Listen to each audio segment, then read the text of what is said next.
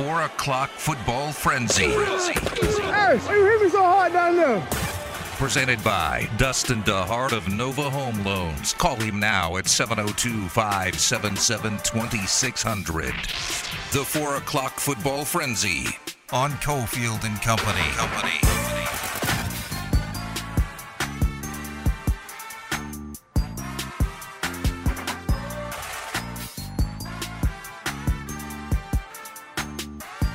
All right, here we go. 4 o'clock hour. Football frenzy up in seconds. Let's do a giveaway right now. 364-1100, 364-1100. Caller 7. These are awesome tickets. All the tickets we give away for concerts are great, but this one's insane. Motley Crue, Def Leppard, Stadium Tour, Poison, Joan Jett, alongside September 9th at Allegiant Stadium. Tickets go on sale in a couple of weeks. Check that. Not a couple of weeks. A week. A little over a week. Tickets go on sale. You can get your own at Ticketmaster.com. That's Friday at 10 a.m. September 9th show, Allegiant Stadium. 2 tickets, Motley Crue, Def Leppard, Poison, Joan Jett. 364-1100, 364-1100. Caller 7, Ari will take care of the tickets. All right, let's do it. All right, right out of the gates, very interesting news in college football. Arizona State, man, there's so many bad signs the last couple weeks. The OC walks about 3 weeks ago on Herm Edwards. The guy who takes the job is Glenn Thomas, the offensive coordinator and quarterback coach from UNLV. Kind of wondered at the time, must be a big boost because there's so much turmoil around Arizona State. Why would he take the job? And now they've lost their starting quarterback, it appears. Jayden Daniels. Pretty good quarterback. Top 40 quarterback in the country, maybe top 30 quarterback in the country. Could certainly help another program if they've got a hole at the starting QB. Well, Jayden Daniels is going to be moving on from Arizona State. And I thought something else happened today that was sort of emblematic about how disorganized the program is right now. Now, if you don't know the history of what's happened at Arizona State, during the COVID season, they were discovered to have been recruiting illegally, bringing kids on campus when you weren't allowed to have kids on campus, walking to different events, unmasked, breaking the rules. And again, if you want to brush it off like, COVID's moving.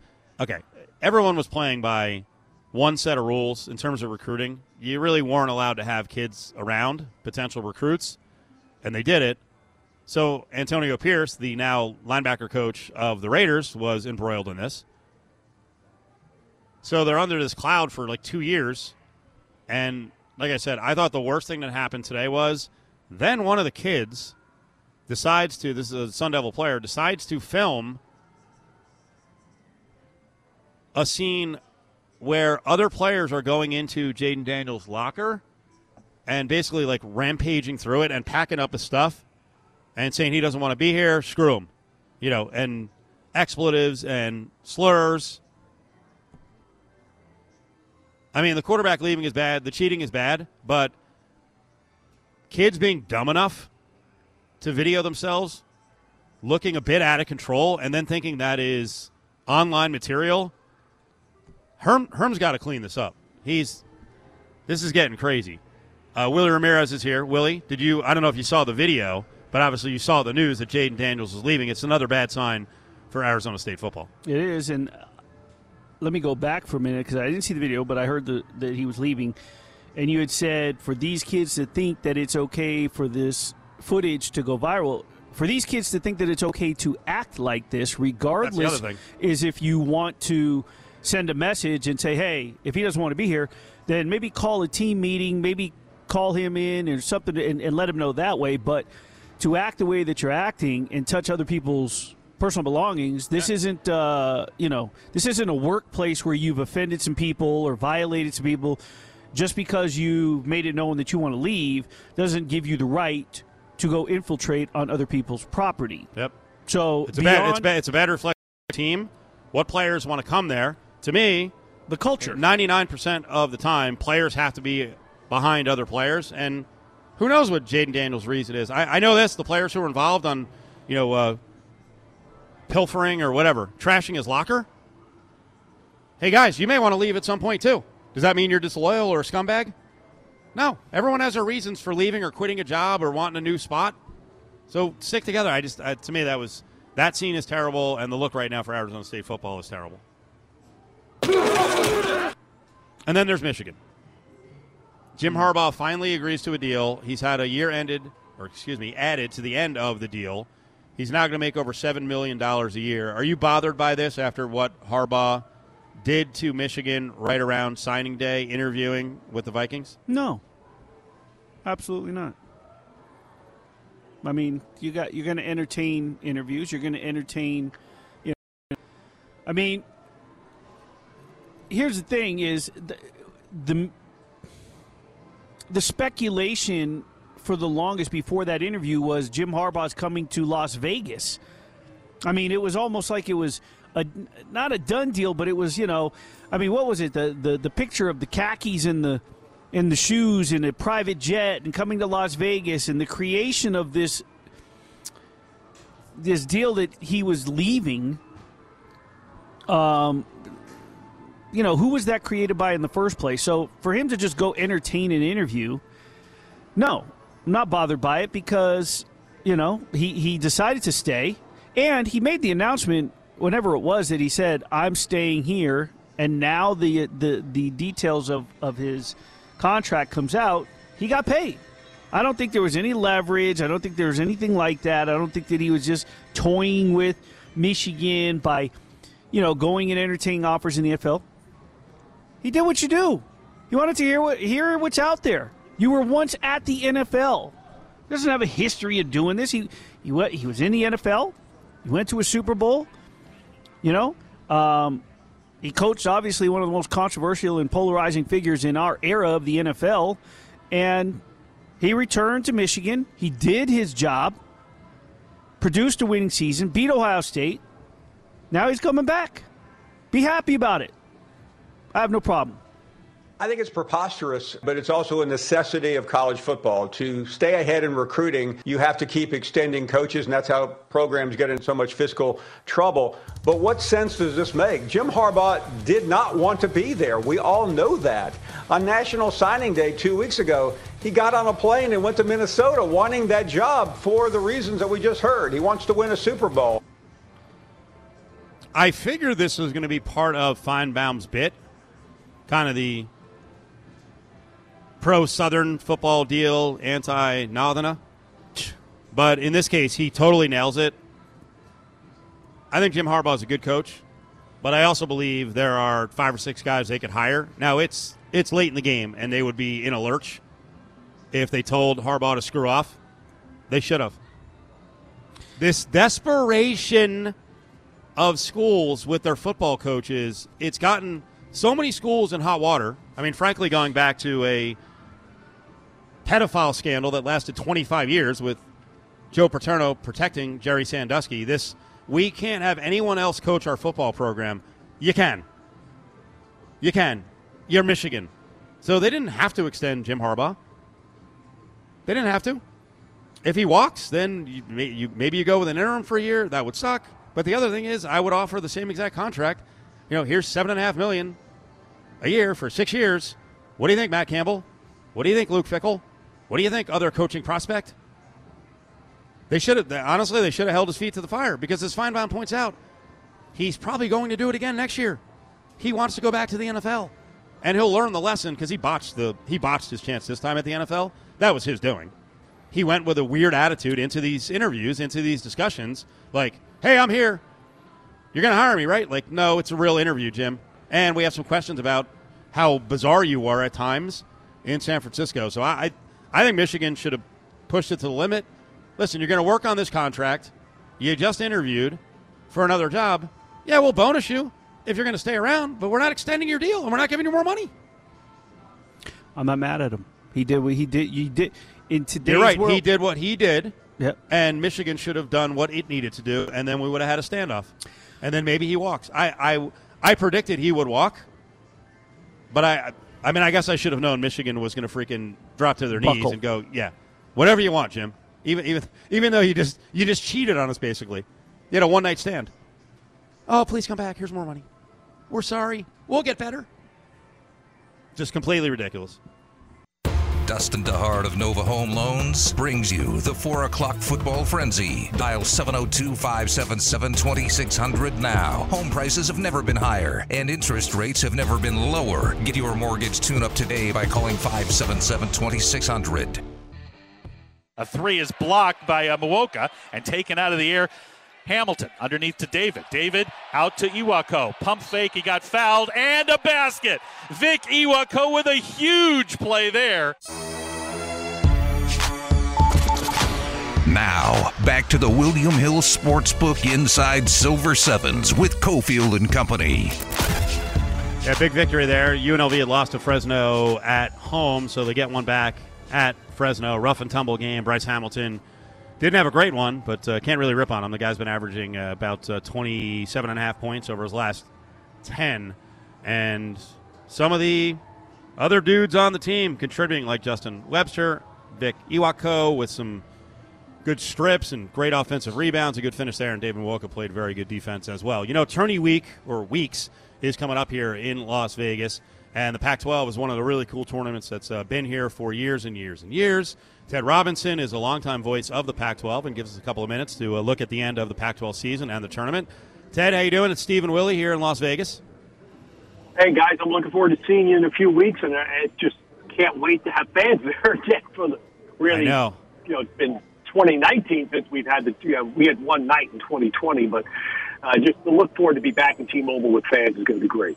Well, let's talk about the conference to this point. We know for the conference tournament, the best traveling base is Arizona. If you had told me Arizona would be 12-1 after all the Sean Miller stuff and 22-2 overall, there's no way I would have believed it, Ted. No, I wouldn't either. And, you know, look, we all probably missed a little bit of how well Sean Miller patched the team together last year with the international players. You know, especially the guard Kriisa didn't play very much because of the typical NCAA logjam.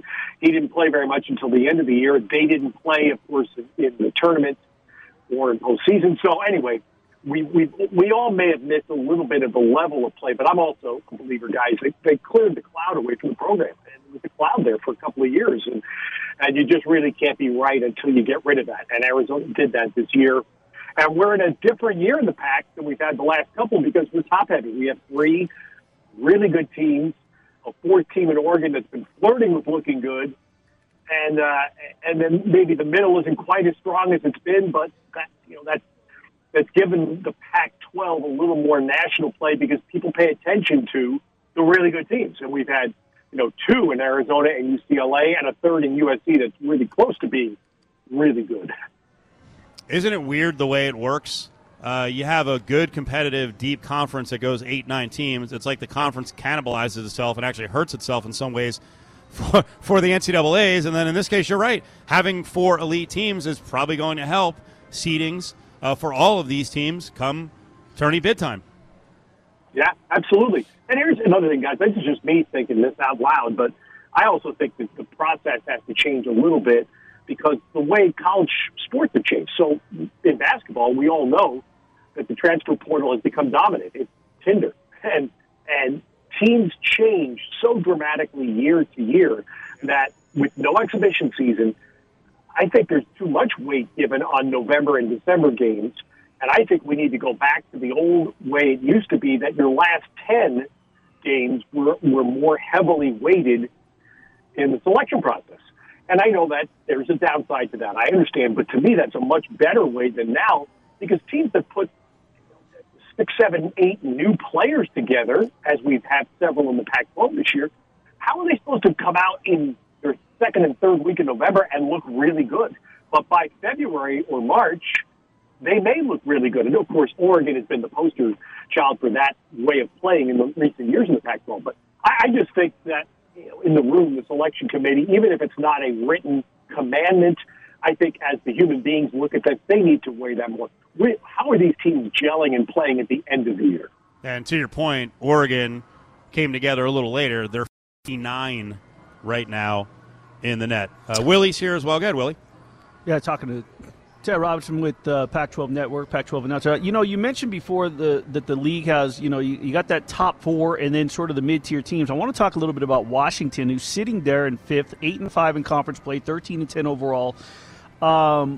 They had a nice little run with Isaiah Stewart. He goes on, and then they have a down year, and Hopkins gets rid of his staff, rebuild, and now they're right back in it. And he's got that experience. Can Washington be dangerous to any of the top four? Is this a sleeper team? Because it's sort of I don't know. Hopkins always has a sleeper team in him. Yeah, that's a great question, Willie. And I'll tell you, I saw Washington play, I think it was January 3rd, for the first time in person. I saw them play at Arizona, and they didn't win the game, clearly, but they competed with Arizona for much of the game. And I remember walking away with my partner, Don McClain. We both said, that was pretty impressive. Because the last couple of years, that Washington didn't play that way. Even when they had Isaiah Stewart, they didn't compete like that. And they weren't a team. And this looked better. And now they've turned out to be a much better team than we would have anticipated. They're in that mode, as far as postseason goes, they're in that mode where they've beaten all the teams below them. They just haven't beaten anybody above them. And they're going to have to beat one of the top three at least once, if not two or three times, to get any postseason recognition. But it's just a much better scenario. The team of Washington is so much better than it's been. And I'll tell you, they are, to me, the best example of that we have in the Pac this year of fitting transfers in, especially Terrell Brown, who played at Seattle U, then played 1 year at Arizona, now back at UW to finish, and he's leading the conference in scoring. He's been terrific. And he has been the right example of a transfer coming in with a 1 year and being able to be the leader of the team, yet fitting in. I just think that's a real credit to what Mike Hopkins has done. Pac-12 tournament's coming March 9th to the 12th, T-Mobile Arena. You can get your tickets at pac12.com/tickets. So we talk about the top of the Pac-12. Let's talk about the bottom for a minute, because there's one team, I think the luster has worn off since Bobby Hurley's arrival, much to the delight of some old-school UNLV basketball fans. But what's happened with Arizona State? Yeah, that one's been a turnover thing. And I'll be honest, guys, I'm not really sure either. I've seen them a few times, but I don't get it. They had a lot of players leave. I don't know why Remy Martin left to go play Kansas. I don't know. Because Bobby Hurley, everything he was trying to sell at Arizona State was guard you. And that, used to really still does shape the Arizona people, because the Arizona's guards, quite bluntly, have been away, their recent history have been a lot better. But anyway, Arizona State's an example of what I was talking about. Bobby brought in a whole new team, basically. He had like 2-3 holdovers, but 5-6 new guys, and it hasn't worked at all. It just hasn't worked. Guys are playing on their own agendas. They've never had, in Bobby's tenure there, they've never really had any inside presence, and that's hurt them this year. And they're just really, Arizona State and Oregon State, to me, are the examples that I was referencing, where you bring a whole bunch of transfers in and it's hit or miss. And both of those programs, to me, have been swings and misses this year. Where Arizona State goes is going to be a fascinating thing to watch at the end of this year. Yeah, they've also, you mentioned Remy Martin. They had Jalen House transfer into the Mountain West Conference, and he's had 34 and 42 in 2 of his last 3 games for New Mexico, and he's averaging like 17 points a game. And I'll be frank on this one. I'm from the East Coast, so I got to cover a lot. I actually covered Bobby Hurley when he was in high school, so I got to see the way his dad operates. And, his father is an all-time legendary high school coach, but a hard-charging guy, just – you had to follow his rules, and Bobby's kind of the same way, and I'm not sure that it works with a lot of today's college athletes. Yeah, and that's a question, and that's a great point, because that's an issue that all kinds of coaches are facing today. I think we saw it in the Pac-12 conference at Utah, where Larry Krystkowiak, who's a terrific coach, I really like Larry, but there were just a lot of players transferring every year, and at some point that pattern becomes a difficult one to survive, and that's where I would be watchful of where Arizona State goes after this year, because that's the same thing that's happened to Hurley. And by the way, what you're saying, Steve, is fascinating, because Bobby Hurley, off the court, before the games and practices, is an easygoing, nice, good guy to talk to. Yep. And the minute the game starts, man, it's Jekyll and Hyde. There's this inside that snaps. He is a different beast during the games, and I think every official in the Pac-12 was taken aback at first, and they've all now seen it for long enough they're used to it. Right. But, man, he is a different creature when the game starts. I mean, to go back to his dad was the same way, really soft-spoken dude, but he was also, his real job was parole officer. So you kind of know the way he operated, and he's a tough guy. Let's close on this. Let's go back to the beginning of the conversation, and we talked about Arizona at the top. In a way, has UCLA's season been disappointing? Are you surprised they're in fourth place? What do you think? Well, they just had a bad weekend. I mean, they're the second best. I think they're the second best team in the conference. They've been struck by COVID. An injury to Cody Riley got hurt in the first 4 minutes of opening night. So he was out for most of the non-conference. Then they get hit by COVID. Then they lose Johnny Juzang to COVID in January. And these are things a lot of other teams have dealt with. But I'm just saying UCLA hasn't had the smoothest run, and they're still one of the top. I mean, they're 13th, I think, in the net as of today. So I wouldn't worry about them. I do think to me, I've been very impressed because Mick Cronin has this huge defensive rep, and they've been a very good defensive team. But, man, their offense was really going well, and I think that stalled. They've hit a little dry spell offensively the last few games that I've noticed, just in terms of players moving off the ball, passing the ball, things that fundamental basketball stuff. But for UCLA, it was really noticeable how good they were at it for a team that had everybody back from a Final Four squad. And I think Mick Cronin will have to deliver a little bit of that shock therapy to get them back to that for March, both in the tournament in Las Vegas and then to the NCAAs. But they're still real. I mean, as long as their top 8 guys are intact, they have every chance to be a Final Four team. And I think Arizona is absolutely a Final Four team. And I believe USC is as well. And that's the first time in a while I've been able to say that we're going to go to March, I think, with 3 Pac-12 teams that are – it's not a stretch to suggest that if things go right in March, they could be in the Final Four. Pac12.com/tickets is where you get your tickets. T-Mobile Arena, March 9th to the 12th. Let's close on this one, Ted Robinson. So I think 4 are definitely in from the Pac-12. And then the intriguing part of the tournament is you said the middle isn't great, but that means all those teams that are around 500, including Washington and Washington State and teams like Stanford, if they can make the run, then they get that auto bid. So that's what makes this thing so intriguing. Yeah, it is. And that's, that's what we saw Oregon State, sadly, again, with no fans, but Oregon State did it last year. So that's going to be the hope for let's say, Washington State puzzled because they have a very high net ranking, yet they haven't beaten anybody of note. And so they had that chance of playing UCLA tonight at Pauley. That's a win that would put them on the map.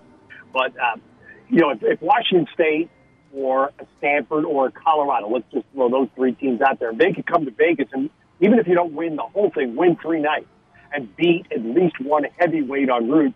That gives you enough of a boost, maybe you sneak in there as one of the last 4. And that's what makes the tournament great because we saw Oregon State do it last year, and I can't emphasize enough what an amazing thrill it was for the whole Oregon State community to have that happen. And it's allowing them to survive a 180. I mean, they've just completely bottomed out this year. But they have rope because of the joy and the thrill they experienced last March at T-Mobile. Ted, thank you so much. Really good spot. Hey, Steve, Willie, nice being with you guys. Look forward to seeing you in a few weeks. There he is. Ted Robinson, longtime voice on the West Coast, calls the Pac-12 games, Pac-12 tournament in town, T-Mobile, March 9th to the 12th. Pac12.com/tickets is where you can get hooked up with entry.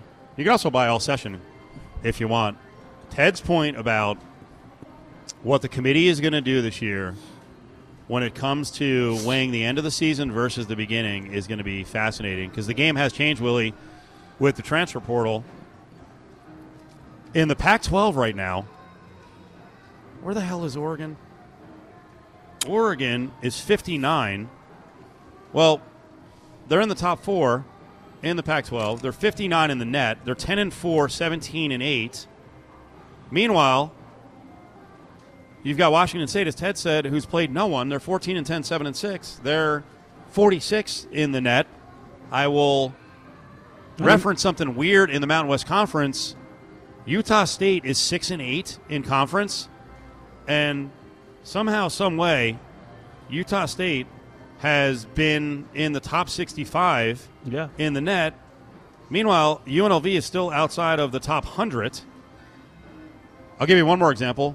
Where I went to school, Rutgers, has beaten 4 top 25 teams in a row. Yep. They're 75 in the net because they lost 3 games early on buzzer beaters to Lafayette, bad one, UMass, and DePaul. It's like they can't recover from it. Well, and then also, with another metric and looking at KenPom, you have Oregon down at 66. You have Utah State at 52. And above both of them is Washington State up at 43. And you look at the strength of schedule, that's going to take that in consideration. So, by the way, these are some of the metrics they use. They're not the only ones, but No. it also tells you that college basketball is incredibly deep, like all the way down to in the 120s. Yeah, because teams down there, we've seen UNLV has been, I think they were 105 going into last night in the net. They went on the road and beat Fresno, who was like 65. They already went on the road and beat Colorado State. So there's a lot of depth, and I thought Ted Point is great. There are so many teams with all these transfers, like most of them aren't ready to go and playing premium basketball 10 games into the season. And you know what? I will say this. I believe that as much as, last year was obviously worse with COVID, but this year, when you're seemingly feeling the sense of normalcy coming back to us, right, in sports of all angles, but when these teams are hit, 1, 2, 3 guys with COVID earlier, and then when the Omicron hit, so on and so forth, it's not so much as how the team reacts, especially deep teams. It's when those kids come back. Yep. They test negative, but they need time to recover. And I don't think that people, especially the naysayers about the pandemic, I don't think that they realize if they haven't gotten COVID, what it's like to recover from this. Plus, you're having to go to school, you're having to practice, you're having to get your conditioning back to speed. I mean, even some of the Raiders said it, right, that had come down. I want to say it was Denzel Perryman. He was talking about his conditioning. So, I think that that's having a little bit of an effect on some of these better teams that have taken some hits throughout the season. Some of the times where some kids are down and they're just saying an undisclosed injury, if they don't have to report it, or if it's a false positive or it's a close contact, so you don't have to report it.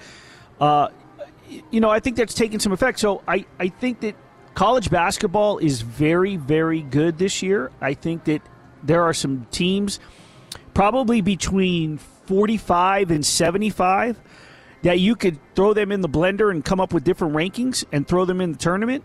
And it'll be interesting to see next month when the selection committee sits down to talk about it and they choose the 68 teams that get in, what shakes out, because there are going to be some qualified and disappointed teams left on the outside this year, maybe more so than we've seen prior to the pandemic when there was legitimate, hey, this was a bubble team, and then, you see what happens in that first round and says, yep, we should have had that team in, we should have had that team in, right? How many times has it been Syracuse, I believe, is always a troubled bubble team or a disappointed, and, I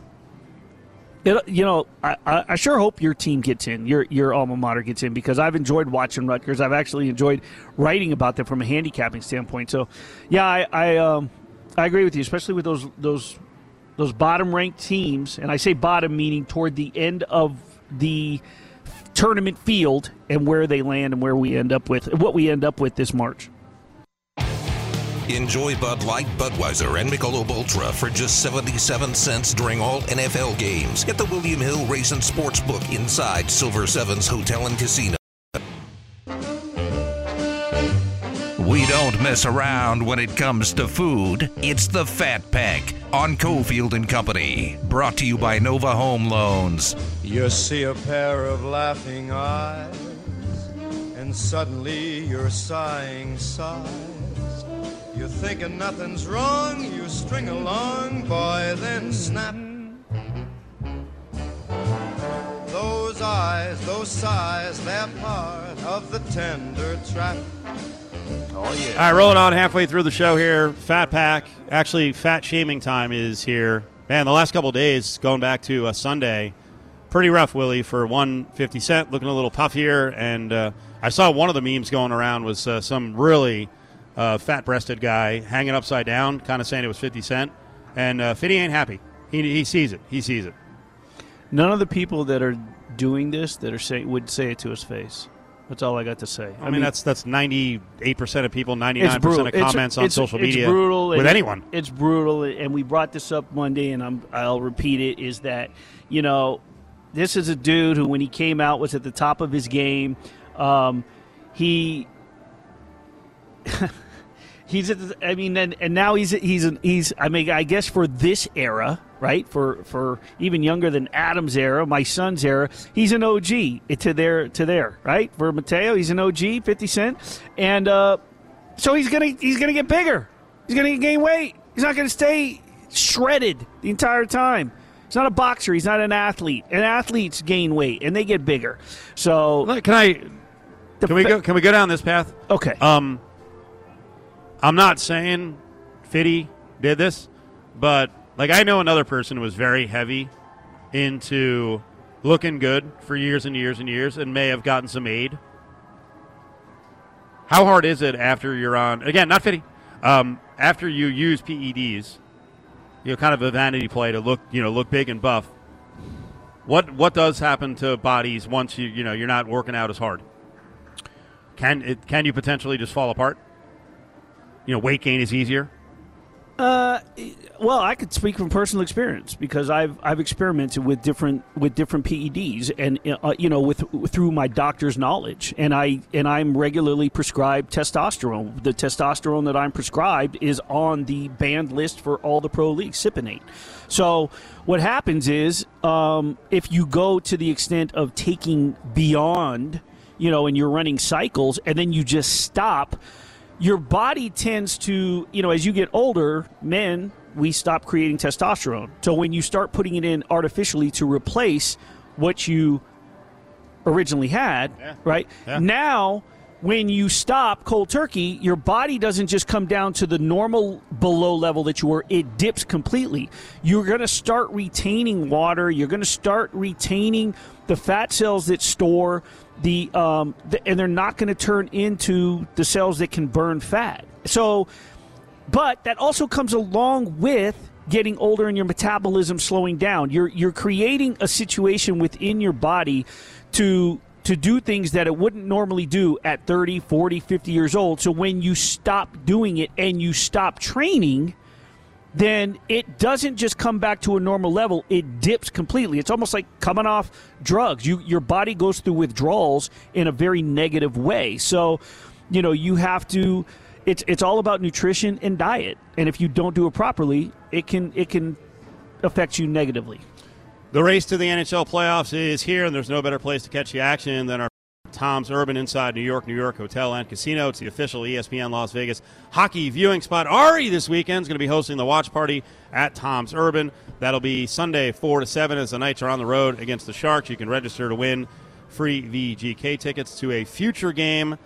Great menu at Tom's Urban. Plus, you want to try their signature Red Bull Party Starter. It's a double dose of their Urban Margarita with a hibiscus bomb and a full can of the Red Bull Red Edition. Ari, Tom's Urban, 4 to 7 this Sunday. Watch the Knights face the Sharks. Join the conversation on Twitter at ESPN Las Vegas. It's Cofield and Company's Eye on Sports Betting with Brad Powers. All right, let's do a check-in with Brad Powers. BradPowerSports.com at BradPowers7 up on Twitter as we're live here at Silver Sevens. Happy hour is going down right now, $2.77 on lots of the drinks. Brad, how you doing, buddy? Doing well. Hopefully all is well on your end. Of course. It's always good, man. It's like if there was ever a dead period in sports, it's all gone now that we have, multiple major league teams, and now gambling has made year-round sports talk so freaking easy, which brings us to the Super Bowl and the handle. Were you surprised that we pushed $180 million in Nevada with the handle for the Super Bowl? You know what? A lot of things don't surprise me in this industry anymore, but I got to be honest, I was a little surprised. I mean, not surprised that he set a record, but, it wasn't even close. It was an extra $20-25 million. It cleared the record. So I was a little bit surprised on that, especially when you consider the two teams. Maybe it was, proximity of L.A., the people betting there. Maybe that played a part. Maybe also COVID. People didn't travel last your Super Bowl to Vegas. Maybe they made that trip this year. I mean, I'm sure a lot of that played a role, but I mean, to me personally, I didn't think the Rams-Bengals would have that, that kind of draw that would, end up being a $180 million handle, especially when I tweeted with 30 other states now offering sports betting. But I guess nothing should surprise me at this point. And, kudos. I mean, that's great for the state, obviously. Yeah, I mean, it's legalized gambling across the country. It's trained people to make sports gambling part of their regular life. I do think you make the real interesting point.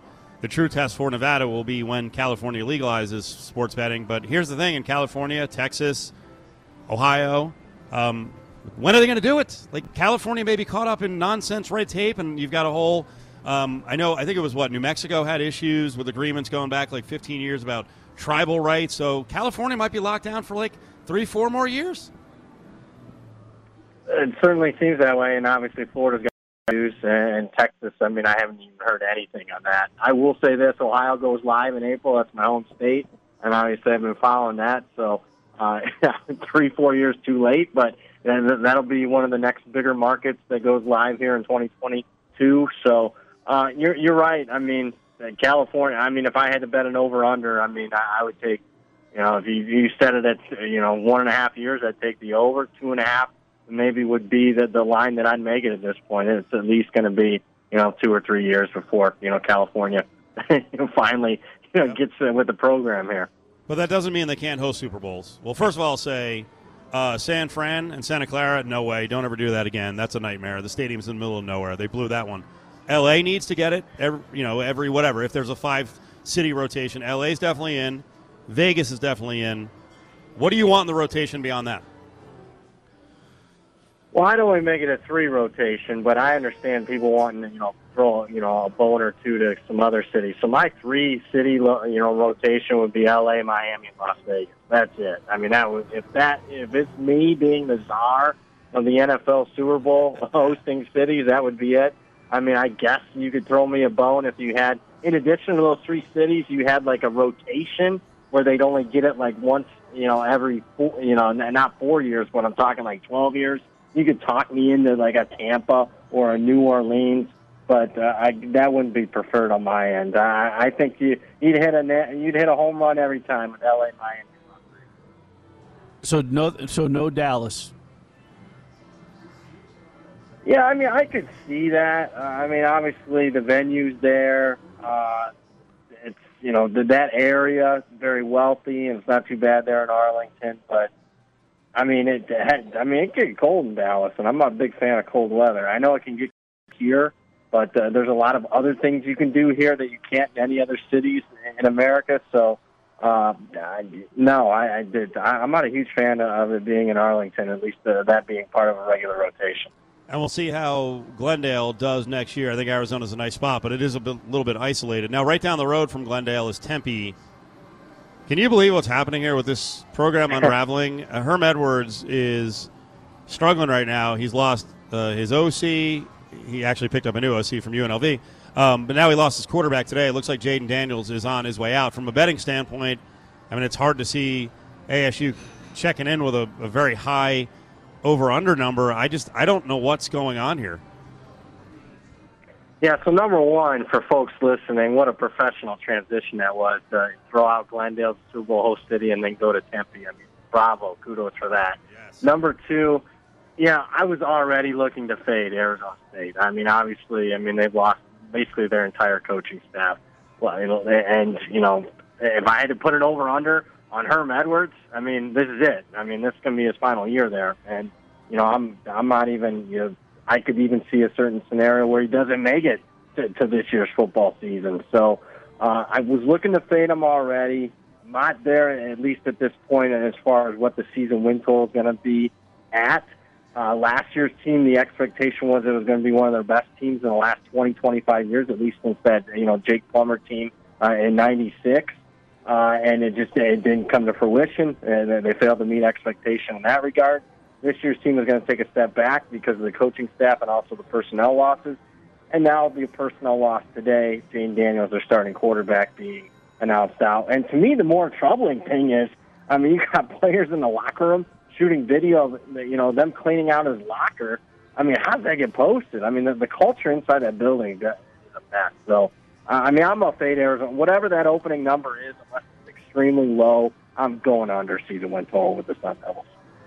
Michigan, I mean, they had basically Harbaugh go and, get a taste, little side piece. He comes back and they're like, please come back. Here's more money. We're sorry. Look, wait, why are you sorry? I don't understand what Michigan did here in extending Harbaugh out and giving him a raise. I could certainly see that. I mean, you'd have to, in today's day and age of college football, what would the SEC do? They would have probably gotten rid of Harbaugh. I mean, look at LSU. I mean, a coach wins a national championship, in 2019, he's fired after the in the middle of 2021 season. So, it certainly didn't help Michigan on the recruiting front. It's not going to help them moving forward, especially when you look at the buyout terms. Aren't ridiculous where, if an NFL team does want Harbaugh, and I question that, I'm not sure that they really do at this point. I mean, the buyout's not astronomical where anybody couldn't come in there and get him. So I'll say this. It's probably in line with what he should be making considering his coaching chops. He was underpaid last year at $4 million. He was overpaid when he was making $9 or $10 million a couple years ago, and obviously underachieving that. So, by the way, he's making less. He's making less than Mel Tucker still.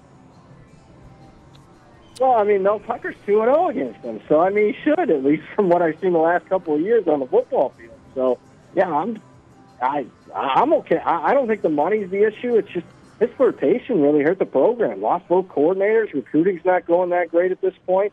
I mean, do you really want? He says he wants to be at Michigan. Well, if you really want to be there, you want to let everything happen the last 2 months. Yeah, I mean, Herm Edwards, Jim Harbaugh. Who needs these big names when Coastal Carolina's got Jamie Chadwell down there, and they're already practicing out there on the field. They're in the middle of spring practice. How excited are you for Sun Belt football? I'm excited. I mean, I'm the one guy that there is no off season. I mean, obviously, when you're a sports radio host, you can bounce from sport to sport, and no issues whatsoever, especially with gambling. But for me in college football, I still don't think there's an off season when you consider, especially if you're transitioning from the NFL. You got the combine in a couple weeks. Coastal Carolina's already had 5 or 6 practices. Their spring game is, I think, at the end of next weekend. So, there's just not an off season. So, and there's always something to talk about with regards to not just any sports, but football in particular. I love the football calendar. And you have already gotten started on your stuff. We talked about that week after week. You've been working on it. How far in are you so far? That's a great question because right before you guys called me, I was actually working on some college football. I have some goals, obviously. I try to meet them because there are some certain deadlines, and it's just not, football season's here, let's go bet it. I mean, obviously a lot of stuff gets released in May, so I got to be pretty buttoned up by May when season win totals and whatnot get released at a lot of the books in town. So I like to have my first set of power ratings March 1st, like a pre-spring power rating. I like having a post-spring one because I watch 50 spring games and I get a little bit better look, especially at the quarterback positions, guys that are, getting replaced at that spot. So, May 1st is my second deadline. Obviously, then there's a lot of prep during the course of the summer. So my first major deadline is March 1st. So, you guys do the math. It's 10, 11 days from now. I got to have my first set of ratings done.